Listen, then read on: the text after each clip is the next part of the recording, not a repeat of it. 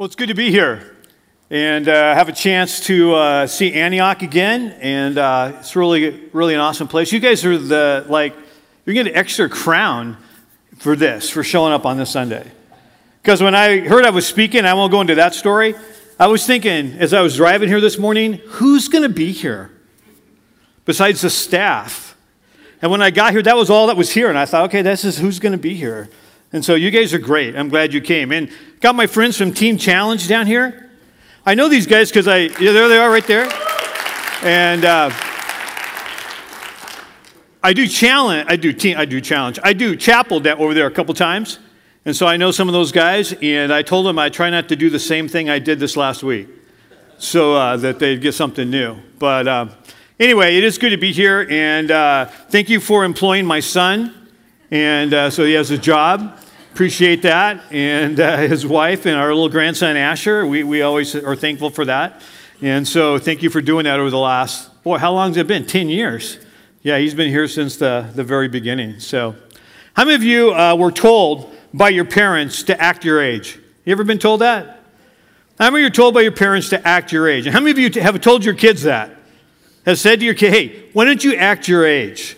Well, I looked up, what does that really mean? What does it mean to act your age? And the definition was this. It was a phrase that basically said this: behave more maturely. In other words, the idea would be you say to one kid, hey, you're acting like you're younger than you really are. So what I want you to do is to act your age.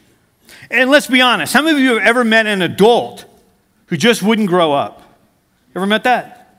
An adult who wouldn't act your age. Hey, I found this picture and this old timer here. This guy is my hero right here. Look at this guy. He has got his walker and his fly rod.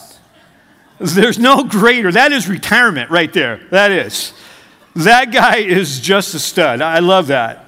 One time I was up at Big Lava and I was getting ready to go fishing, and I had my float tube out. I have a pretty nice float tube, so I had my float tube out and I'm getting it all ready to go. And this old timer was there, and he was putting together this little pontoon boat, and some friends were helping him. And so I get, I'm kind of a yacker, so I said, hey, what are you doing? He goes, hey, man, I'm going out today. It's my birthday, and my buddies here, they decided they'd take me fishing.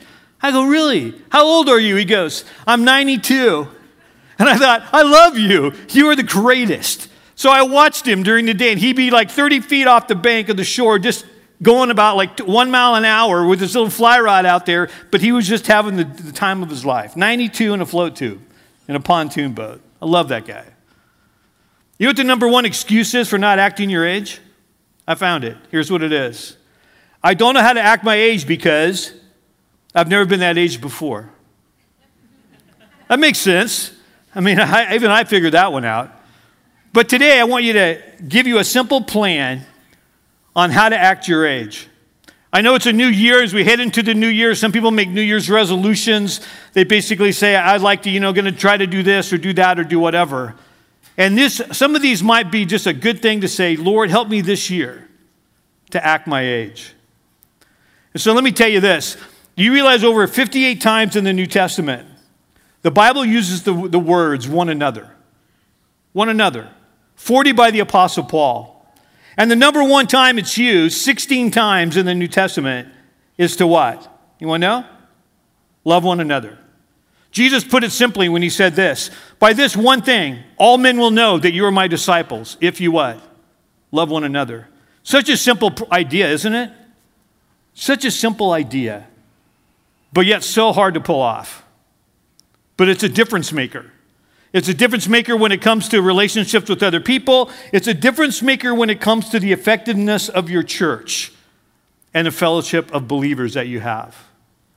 And so this morning, I want to look at 3 of the one another's in the New Testament that are going to teach us how to act our age. And I have them for you right here. We're going to talk about accept one another, greet one another, and encourage one another. You get the acrostic there? AGE. How many of you get that? Okay, not everybody raised their hand. Because if everybody would have put their hand up, I would have said, hey, we're done. Let's close in prayer, get home, watch football. But since the Hawks played yesterday, if the Hawks played today at 10 o'clock and Kip would have called me and said, hey, Dad, can you help out? I would have said, I'm not feeling good. Don't think I can be there at 10. But since the Hawks won, I thought I had no excuse but to be here. But I want us to go through that today. Anytime you have an interaction with somebody else, anytime that you are at work, or you're at church, or you're coaching kids, or you're even playing yourself, I think the New Testament would say, and God would want us to act our age. Well, let's see what that looks like. First of all, we need to look how to act your age. Let's accept one another. If you have your Bibles this morning, and I should say if you have your phones or your, it's a different day, and anything, I want you to look this up. I want you to look up Romans chapter 14. Romans chapter 14. In the book of Romans, interesting book. I'm doing a study through it with some guys. And one thing I never really noticed was this, that Paul, when he wrote to the church in Rome, he had never been there. He'd never been to this church. You know, a lot of the churches that Paul wrote to, a lot of his letters, he wrote to churches where he had been there before. Churches that maybe he had founded, or churches that he had visited. But he had never been to Rome when he wrote this letter. But yet he knows a lot about what's going on and what's taking place there, and he writes them this tremendous letter. A great letter on theology, and also a great letter on practical living. And so when he writes to them in chapter 14, he's writing to a church. You got to look at it this way. Here's a church that's made up of, first of all, a large Jewish population. Now, if the Jews were in Rome, normally they would have been slaves. So they had a huge Jewish population, and then they had a Gentile population made up of Romans who had become believers. So in this church, you have a Jewish population and you have a Roman population. They have different backgrounds, different ideas, different religious experiences, and they're all together in this newly formed church, which we just called the church in Rome. And so they had issues. How many of you have issues? Yeah, welcome. Welcome to Antioch. Church of issues. Every church has issues. And every person in the church has issues. And this church had its issues. I want you to notice in chapter 14, verse 1, he says this, "Except him whose faith is weak, without passing judgment on disputable matters." So what were those matters? Well, first of all, look in verse 2. They had issues with food and drink. He says one person's faith allows them to eat anything, but another whose faith is weak eats only vegetables. Now, what this is not saying is this, is that vegetarians are weak. Okay, it's not saying that. I don't care if you believe that or not. It's not saying that. So we're not going to even go down that road. But imagine this. They had problems with food. You have a Jewish population. What didn't they eat? They didn't eat pork. And then you had a Gentile population, and they did. And they had issues with what to eat and what not to eat. Can you imagine a church potluck in the church at Rome? And somebody brings my favorite pizza. Matter of fact, Kathy and I had one last night. The what? Chicken bacon artichoke from Papa Murphy's. How many like that? Have you ever had that? That is good. The only thing wrong with that is the artichokes. Hate to say that. So what I tell them to do, I say, hey, only put artichokes on half. And normally what they'll do is they'll take that half and put it on Kathy's half. So Kathy's pizza looks nothing but like a giant artichoke. And now I tell them, hey, don't put that on her half. Or if we don't separate it, then I have to pick it out. And unfortunately, an artichoke looks a lot like a piece of chicken sometimes. And when I eat artichoke, I can tell just like that it's not chicken. And it messes it up for me. But imagine you're at a potluck in the church in Rome, and here comes all this food, and it's all different kinds of food. They had issues with that. Secondly, they also had issues with what day to go to church. That makes sense, doesn't it? Look at verse 5. Paul says, one person considers one day more sacred than another. Another considers every day alike. In other words, they had issues with, do we go to church on Saturday, which would be the Jewish custom, or do we go to church on Sunday, which is what? The day of the resurrection, which would be the Gentile custom of believers. So they had issues on what day to go to church, what day to worship. I don't have issues like that, but I kind of would have issues like, I would translate it this way. Do I want to watch college football, or do I want to watch the NFL? That makes sense to you guys? You understand what I'm saying? Saturday versus Sunday. That would be what they had a problem with that. So how did Paul say they should deal with it? Look in chapter 15, verse 1. Look what he says. He says, we who are strong ought to bear with the failings of the weak and not just please ourselves. You know what I noticed here? The responsibility to put it all together, to make it work out, is always on the mature. You notice that? It's always on the strong. It's always on the mature believer's responsibility to somehow put together a group of Gentiles and a group of Jews who come to faith in Jesus, and now they're worshiping together, and they got issues on food, and they got issues on when to worship, and the mature are the ones that say, it doesn't matter to me, I will do it either way. As long as what? We're together. Now, my experience, as Evan has said, Kath and I have been in ministry for 40 years, and I've been in a lot of different kinds of churches, is that sometimes the hypothetical mature people are the ones who cause the greatest problems. They're the greatest critics, they're the greatest judges, and they're the ones who are not flexible at all. And Paul would encourage us who have been a believer for a period of time, who have grown to a place of maturity in our faith. We're the ones to set an example of how we should give up certain things in order for the greater good of the whole congregation. We're not talking here about things that are biblical. We're talking about just things that we like, preferences. I was involved in a church where the music was really contemporary and things were done a little crazy, and we would do some really crazy things, and we had some older people in that church, and what I appreciated about them was this, that they were people who were flexible. They were there because people were coming to faith, and they were excited about that, more than, I like the music here. When we sang Holy, Holy, Holy, how many of you thought that was awesome? Yeah, us older people, we like that. I actually know this song. Then they throw in that other verse, and I'm going, okay, I don't know that, but I can wait and then sing the one I know. But that's okay. And that's what Paul's saying here. I love what he says to the church in Colossae. Colossians 2:16, he says this, therefore do not let anyone judge you by what you eat or drink, or with regard to a religious festival, to a new moon celebration, or a Sabbath day. In other words, he's basically saying this to the believers. Don't let people force their legalism upon you. Don't allow that to take place. How many of you know what I'm talking about? You grew up maybe in a church that was highly legalistic. You know what I'm saying. The Pharisees ruled the joint. And you lived a certain way, and you acted a certain way, and you were afraid to say certain things, and you were afraid to say, yeah, I went and saw that movie last night, it was great, because you were afraid of what? What the Pharisees in your church might say to you. And all I'm saying, that's no way to have church. No way. It's also this. It's really hard to reach people when that's the attitude of the people who are the mature ones. And so he makes that point here. He points that out. And I want you to underline. If you underline a verse, it's hard to underline. I tried doing that on my phone. It doesn't work very well. At least for me, it doesn't. But I want you to underline in your mind verse 7 of chapter 15. Look what he says. He says, accept one another then, just as Christ accepted you in order to bring praise to God. The point is we need to accept each other. Here the issues were food and the day to worship. In the book of James, James talks about the issues in the church of what? Of showing favoritism to the rich. Remember that? He says, what you guys do sometimes is you take the rich and you put them in the good places in the church to sit.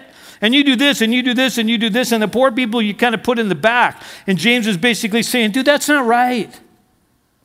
That's not how it should be. In Acts chapter 6, they had racial issues within the church where they had the Grecian Jews who were widows and the Hebrew Jews who were widows, and they had a widow's meal, and the Grecian Jews, widows, were not being fed, and they had to deal with that. And that's where the first deacons came into play, because they had issues there. And our issues could be all kinds of different things. In the churches I've been involved in, sometimes it's how people dress. Isn't that true? I mean, the younger generation and the older generation, we don't dress alike. I mean, I don't understand the idea of paying money for jeans that have holes in them. Yeah, it doesn't make sense to me. But that's the end thing. I remember I had a men's Bible study. I had a guy in there, and I love this guy dearly. He's an older guy and a mature believer. And one day he just said, man, in our Bible study, I'm so frustrated. I go, what? He goes, were you at church Sunday? I go, yeah, I was on staff, so I had to be there.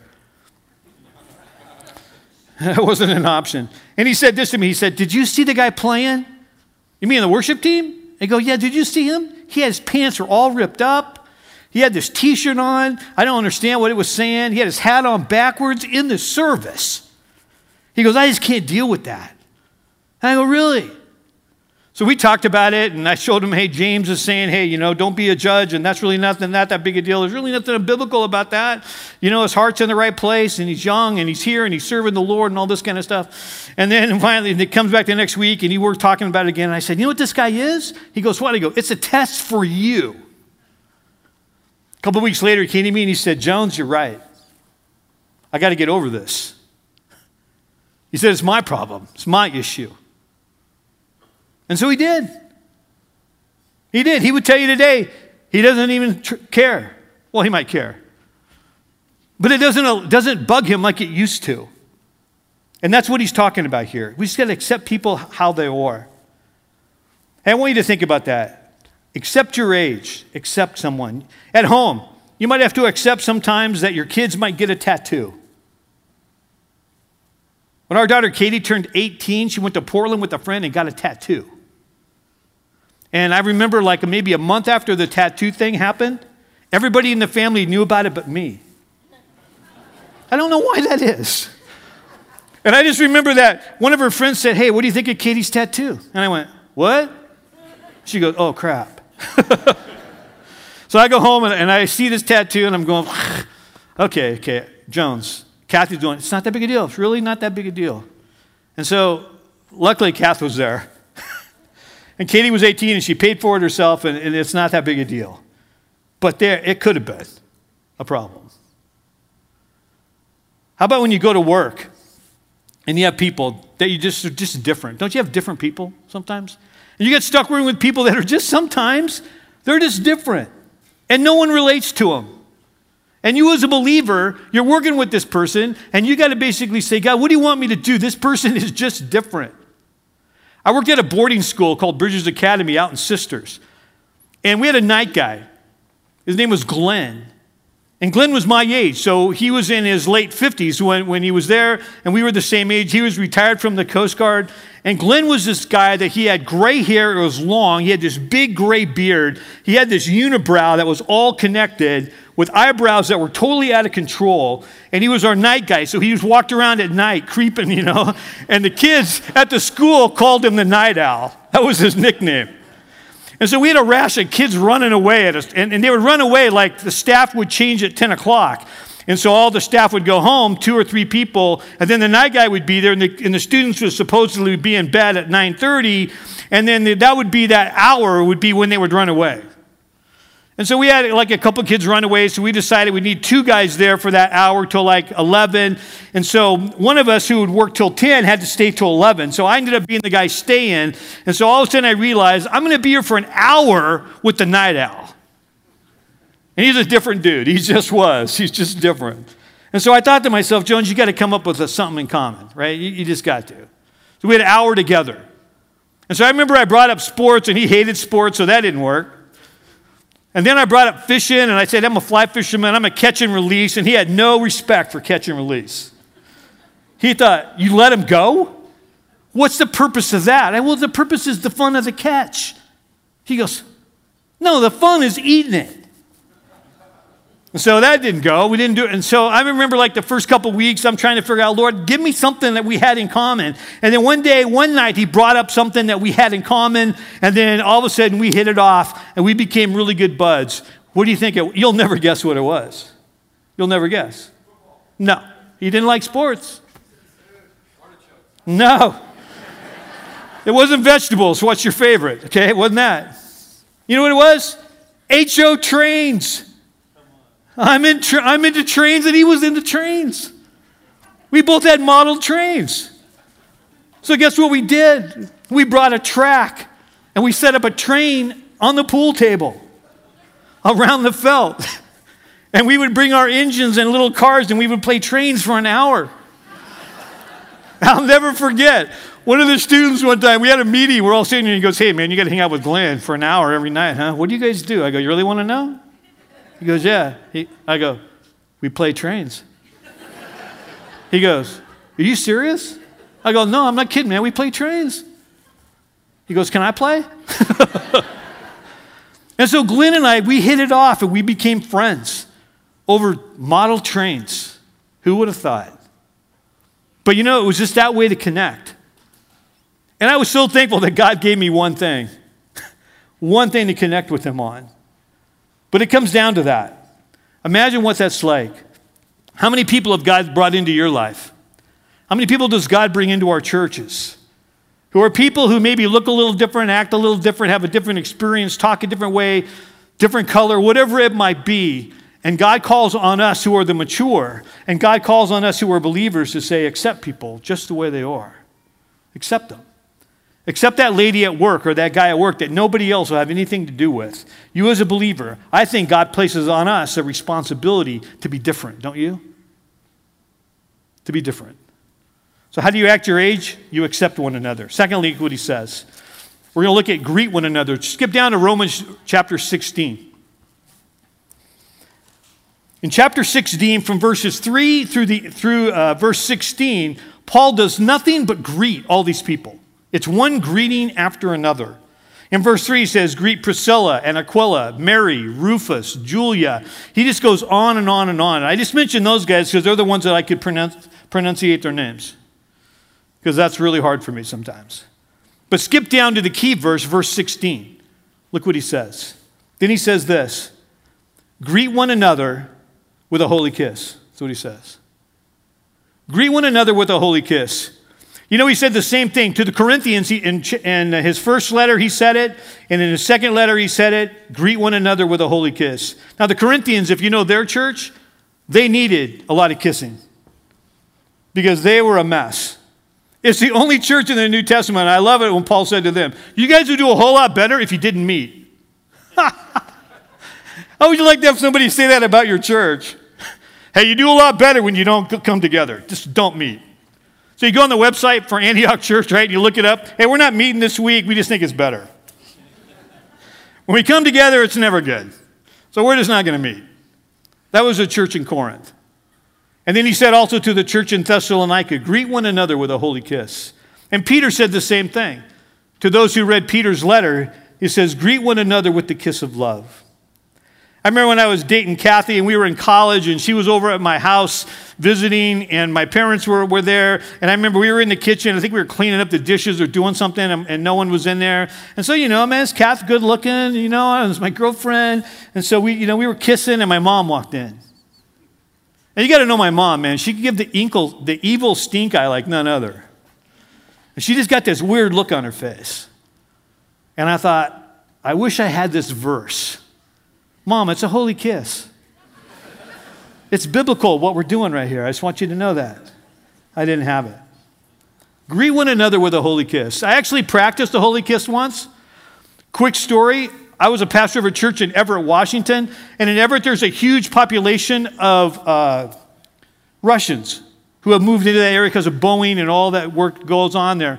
And so they were going to have a wedding, and they rented our church. And they were so excited, this Russian congregation, to have a place to have this wedding with some people within their church. And so they invited everybody from our church to go to the wedding. And so we were there, me and Kath and the kids, and then other people from our church were there. And we were there for this wedding. And it was going on, and I don't know, it was all in Russian. And Russian weddings last about 3 hours. Maybe 4. It just goes on and on and on. And up in the wedding, they have in the back, they have a row of chairs. And they have all the family sitting up there. And then they have, the pastor and the bride and groom are right here. And this thing's going on. Right in the middle of the ceremony, the pastor's talking about, no, we didn't know, just going on and on. This little old man, the father of the bride, gets up, walks down the aisle about halfway where I'm sitting with Kathy and our 3 kids. And he grabs me and brings me up and sits me up there with the family. He was just so excited that we were allowing them to use our church. With respect toward me and the congregation, he brought me up to sit down with the family. And I sat down up there, and I'm sitting up there, and they're doing their thing and everything. And they get to the very end, and they go, you may kiss the bride, and all that goes on. And then all of a sudden, I realized, I'm in big trouble. Because they have a reception line right there. And they all stand up, and as they're going through this line, I look over and I realize that the dudes are kissing the groom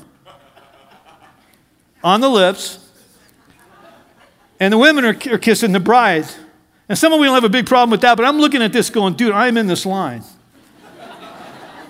And I'm in front of everybody. I mean, the whole place. Half my church and everybody's there. And I'm looking like this and I'm going, oh my gosh. Now, I know there's a back door escape out the back because it's my church. But I thought that would be so disrespectful to do that. So disrespectful. So I look at Kathy with the kids, and the kids are just like, you know. And Kathy looks at me and goes like this. Like this. That's what she does. So much encouragement, right? So I couldn't believe it. So I'm starting to sweat, as I get up there. So I get up there, and I'm the next person. And I'll never forget what I did. I stood up there like this, and I put my hand out. And he grabbed my hand, just pulled me right in, right? Boom, smooch. He was kind of cute. And it really wasn't all that bad.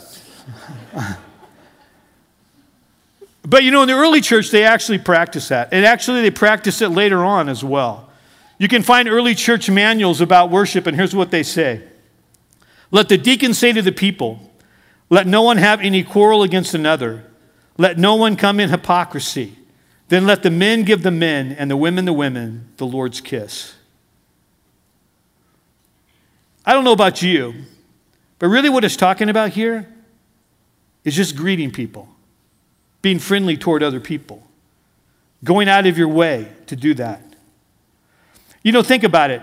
When somebody comes to a new church, like somebody walks in for the first time into your church here in Antioch, and they walk in the door and they're at a high school. They know they're at the high school. Maybe they've been in here before, maybe they haven't. And so they're in the parking lot and they walk in, and first of all, they're going, well, that's where everybody's going. The church must be there. And so they start to walk in the door, and you have greeters and people, but they walk in. And if they don't know anybody, right, they're walking in going, okay, who's going to show me around? And they're going to basically say, okay, I don't know where to put my kids. I don't know where to sign up. If they have something to drink, I don't know if I can bring it in here or not. Where are the restrooms? They don't know any of that. And they're kind of waiting to see, well, what are people going to do? Are people going to respond to me? Are people going to talk to me? And they have a deal of anxiety over that. Am I dressed the right way? And all it takes is a greeting. It takes a couple people to saying, hey, man, glad you're here. You knew? Hey, we're all so awesome. Here, let me show you. How old are your kids? Well, let me take you to where they need to go. And that's all it takes is that. It's really simple. They don't want you hovering over them, but they do want to know, is this the kind of place where people are just going to talk to me? I remember one time I went to a big church in Atlanta, and the preacher is on television, big name person, been around a long time, and this church is humongous, huge church. And I got there a little early. I was meeting some friends there. We were there for a conference, and I stood in their foyer for 45 minutes of a church of 10,000 people, and not one person talked to me. Not one person. I'm looking through all their stuff. I walk by their information table. I'm looking around at the pictures on the wall, and not one person ever came up and talked to me. And I'm kind of thinking, what did I do wrong? I came up with one conclusion. You know what it was? I didn't have a tie on. I was the only person there who didn't have a tie on. They probably thought, that guy's really a pagan. No tie. But I thought about that. I don't remember anything this guy said. And this guy's world-renowned preacher. I don't remember one thing he said in the sermon. I'll never forget that experience of not having one person talk to me. I didn't need people to. I wasn't planning on attending there. But what if I would have been? What if I would have been? And not one person said a word to me. I would have thought, dude, I'm going to find some other place. I'm not hanging out there. So important to greet people. Here's what I do. If you're like me, I am this way. I am not an outgoing person. I can be, but I'm not by nature. If I walk in a room, I will gravitate toward the people I already know. And they're usually either fly fishermen or Seahawk fans. I'm shallow too, okay? But so are my friends. Some of them are here, so they're laughing. They know what I'm talking about. So I'll come into church on Sunday. Maybe I hung out with these guys the day before. We went fishing together. I'll come in and I'll just walk by, gravitate, and I'll start talking to them. And there'll be people all over the place who I don't know, who maybe it's their first time there, and I'm talking to the people I know that I know really well, maybe my best friends, and that's who I'm talking with. And I have to work at it, so it's not easy for me. Like my wife, Kathy, she walks in a room, she'll find the people she doesn't know and talk to them first. I hate that. No, I don't. She goes, you need to do that. You're the pastor. I get that all the time. But think about that. That's the way I am. And a lot of us are that way.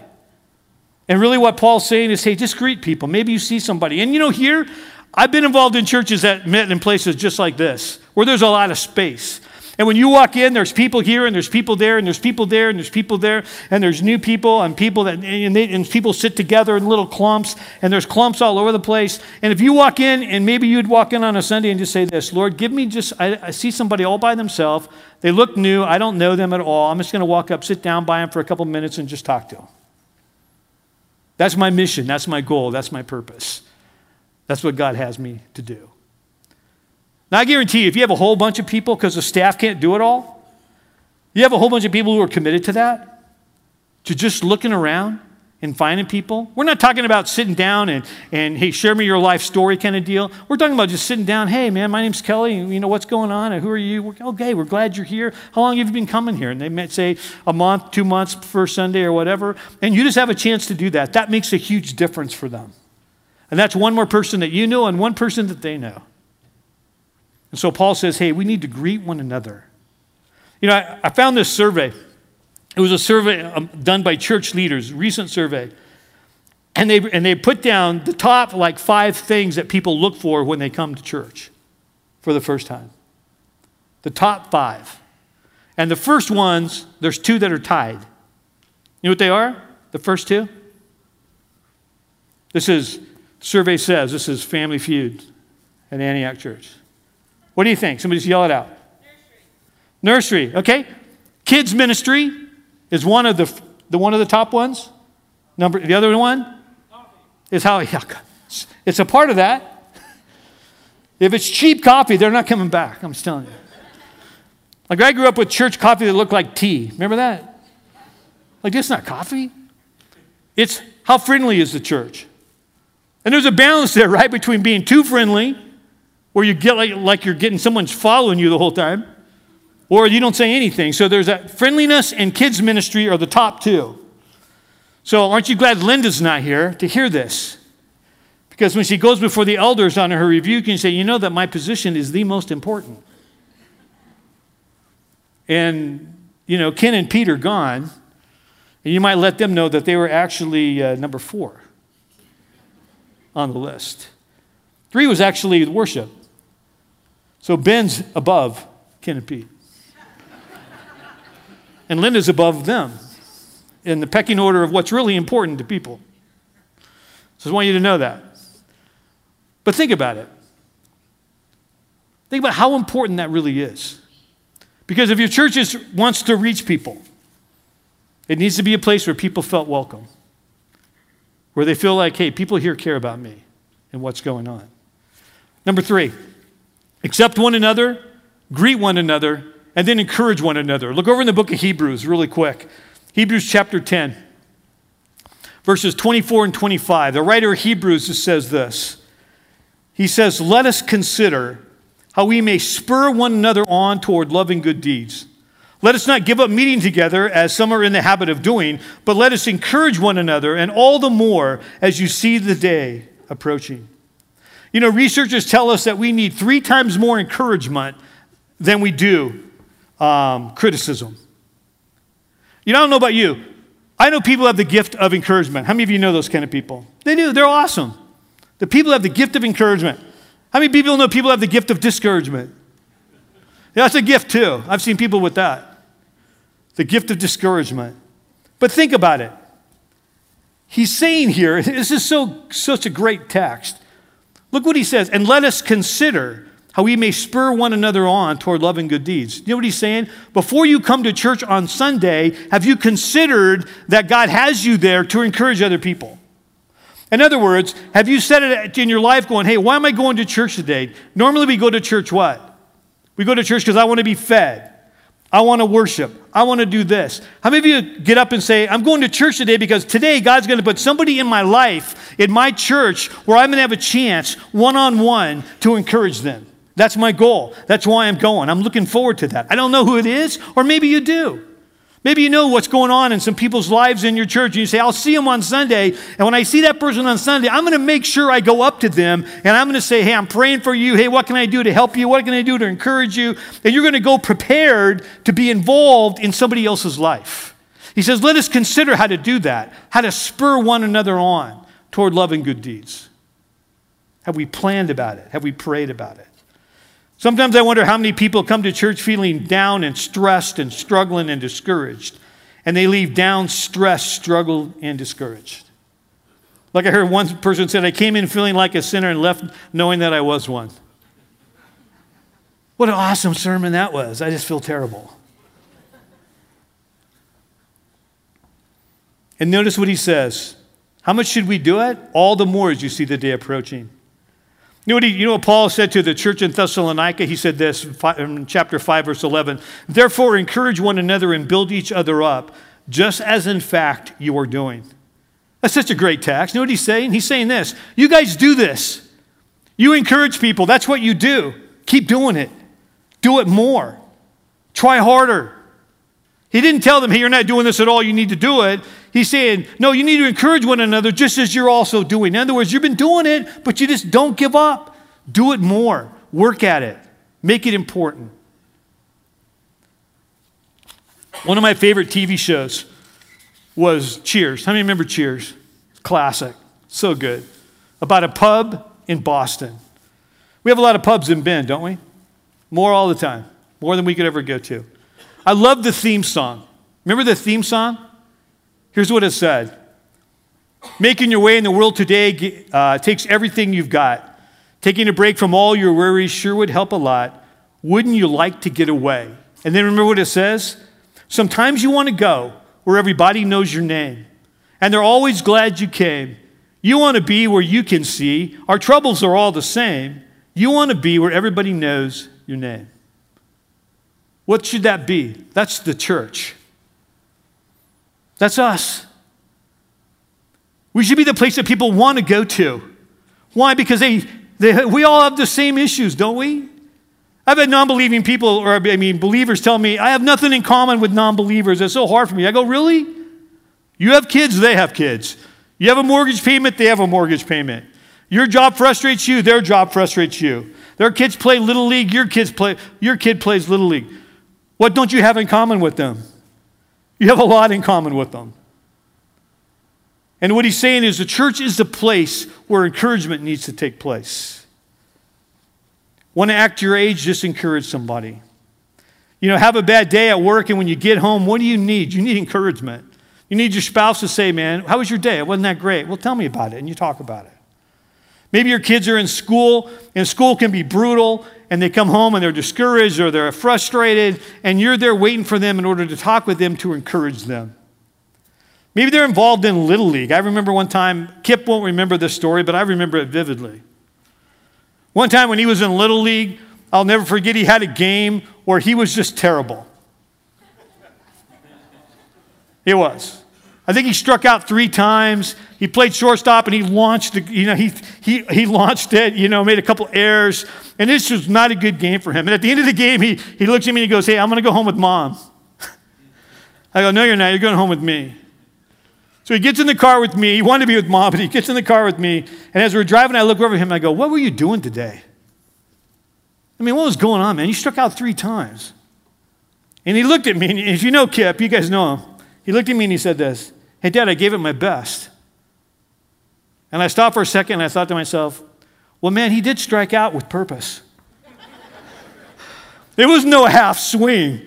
He was going for it. If he would have hit it, it'd still be going. And when you overthrew first base, you didn't just lob it over there, you gunned it. It was a rocket. You threw it as hard as you could.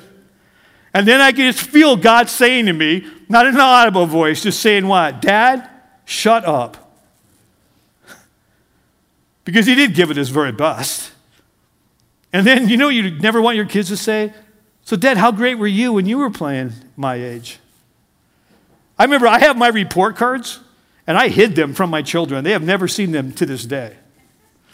Because they could easily pull out my, middle school, high school report card and say, that was your GPA? And you're on top of me? You see what I'm saying? So we need to learn how to encourage people, encourage our family.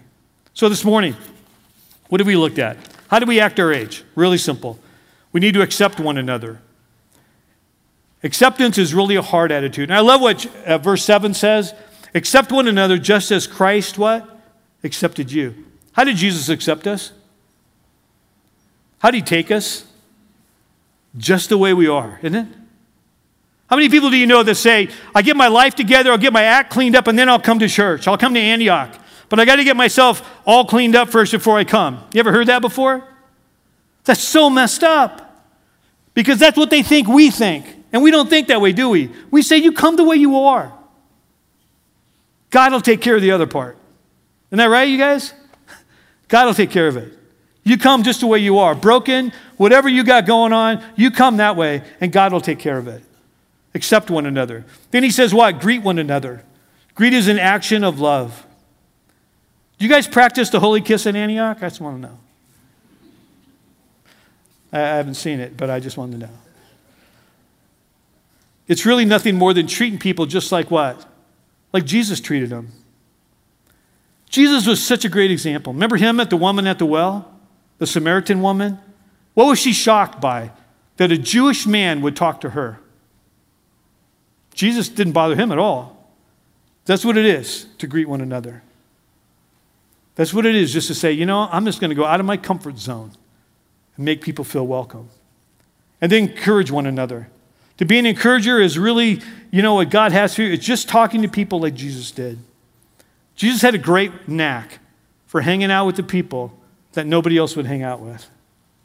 And I think God calls us to that. He does. And you know what he calls us to? He calls us to the fact that he wants us to do things in our life that don't come naturally to us. He wants to challenge us.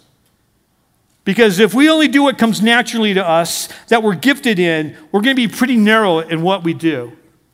And we're not going to do certain things that God has for us to do because God wants to challenge us to be like him. And I tell people this over and over. I am so frustrated, but this one thing I know, that the goal of the Christian life is simply one thing, and what is it? To be like Jesus. That's the goal. To be like him. What would Jesus be like? Accept one another, greet one another, and encourage one another. Hey, in closing, I know you can't apply all of this, but I believe this. In the course of what we talked about today, God spoke to you. And God said to you, you need to accept somebody. God said to you, you need to work at greeting people. Or maybe God said to you, you need to encourage people. Be an encourager. Only pick out one of those and say, Lord, by your grace, through the power of your Spirit, help me this year to do that. Let's pray. Father God, I thank you today for your word. You're an awesome God. There is no one like you. You're perfect in all your ways, and we are so imperfect. We pray, Lord, today for the power through your Spirit to become like you, to mature in our faith, to grow in the area of acceptance, to grow in the area of greeting and being friendly and being outgoing, and to grow in the area of just being an encourager. And Lord, I pray for Antioch Church. I know they have a heart for the lost of Bend and for those in the world.